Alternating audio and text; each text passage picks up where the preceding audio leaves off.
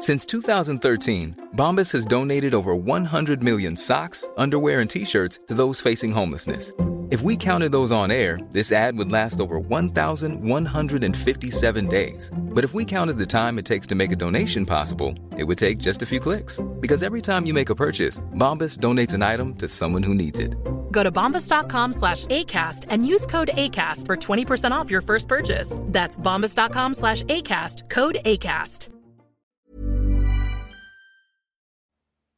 Hey team, I am back today with another listener question, and you seem to have been loving these little bonus episodes. I've had lots of messages about them, so if this is something that you want me to keep going, make sure you let me know. If you've got a listener question that you want to submit, feel free to send it to me on email. I'll put my email in the show notes, or you can just hit me up on Instagram at Kiwi Birth Tales. But today's listener question is, hey Jordan, my baby is 7 months old and wakes at least 6 times a night. I want to sleep train, but my hubby doesn't. He doesn't do any of the night wakes because he works, so how can I help my baby to sleep better?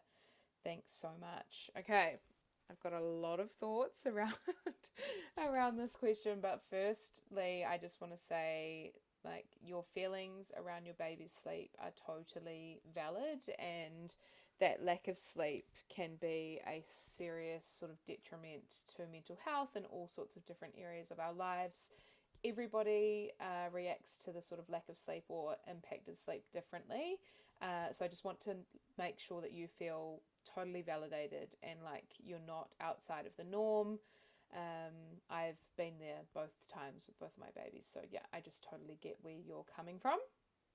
Second thing is you also work. I think you mentioned in your messages that you're a stay-at-home mum. That is absolutely also a job all day and night. So my view is that our partners should be helping us with the night wakes if it works in your relationship. And obviously there needs to be an open line of communication there. But how can he support you through the night so that you're getting more sleep as well? If sleep training is not something that he wants to do, then and you do, I think if that's a point of resistance in your relationship, then there should be some communication around how can he support you both in the night so that you're also getting more sleep.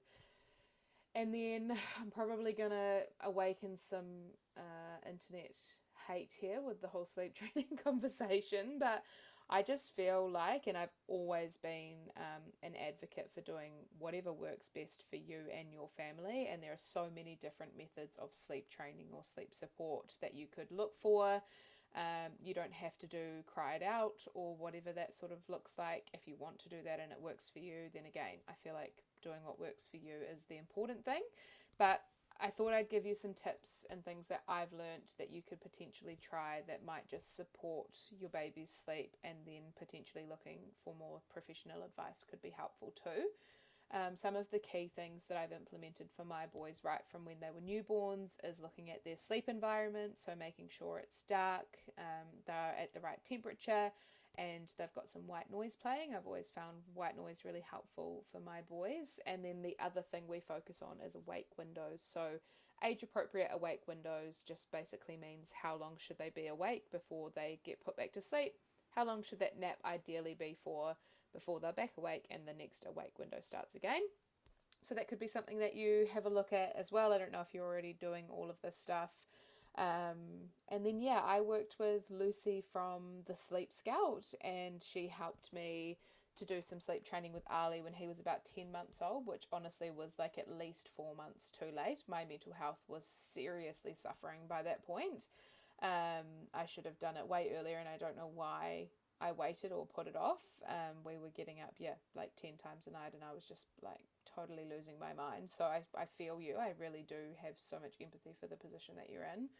Lucy from the Sleep Scout helped me to work out a program that was going to be right for us, and within 2 nights I had Ali like waking up maybe once or sleeping through the night. It was insane, the change that he made. And Lucy said, usually within 1 to 2 weeks, if you're consistent with the changes that you're making, you see a dramatic change in their sleep, and that was absolutely very true for us.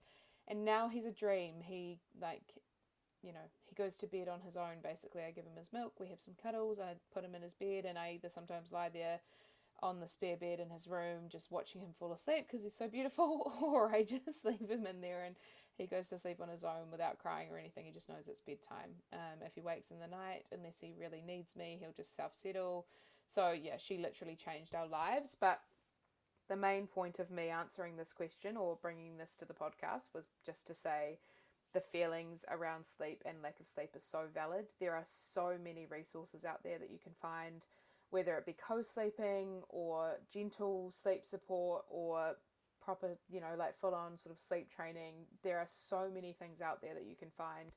Another really amazing resource is Heather at, I think it's Cradled NZ is her handle, and she is an amazing doctor, and she's also trained in the areas of sleep and pediatrics, I believe, or something to do with babies. But she's amazing, and she's very gentle, and she doesn't implement any sort of formal sleep training regimes or anything like that, but she gives a lot of information out about biological sleep and baby sleep and everything like that. So there's so many ends of the spectrum that you could find resources with baby sleep. Those are two of my favorites. Very different, like very, very different views and things that they teach, but again, both amazing. So hopefully those resources are useful. I will pop them into the show notes if you want to find them. But yeah, I think my tips would be try to have the good sleep environment and have the open communication with your hubby that, if it's just you getting up in the night, then you need to do something that makes things easier for you because it's impacting you in so many ways, or he needs to be willing and able to get up in the night and help you have some more sleep and help your baby get back to sleep. So those are my views. Not a professional, absolutely not a relationship expert, but if you ask my husband, I'm married now, if you ask my husband, he would totally tell you I'm the best wife in the world. Anyway, I will be back with another birth story episode next week. I've got one lined up for Tuesday. I know you're going to love it. Hopefully this episode was useful. If you've got another listener question, make sure you hit me with it. Otherwise, I will speak to you soon. Have a beautiful weekend.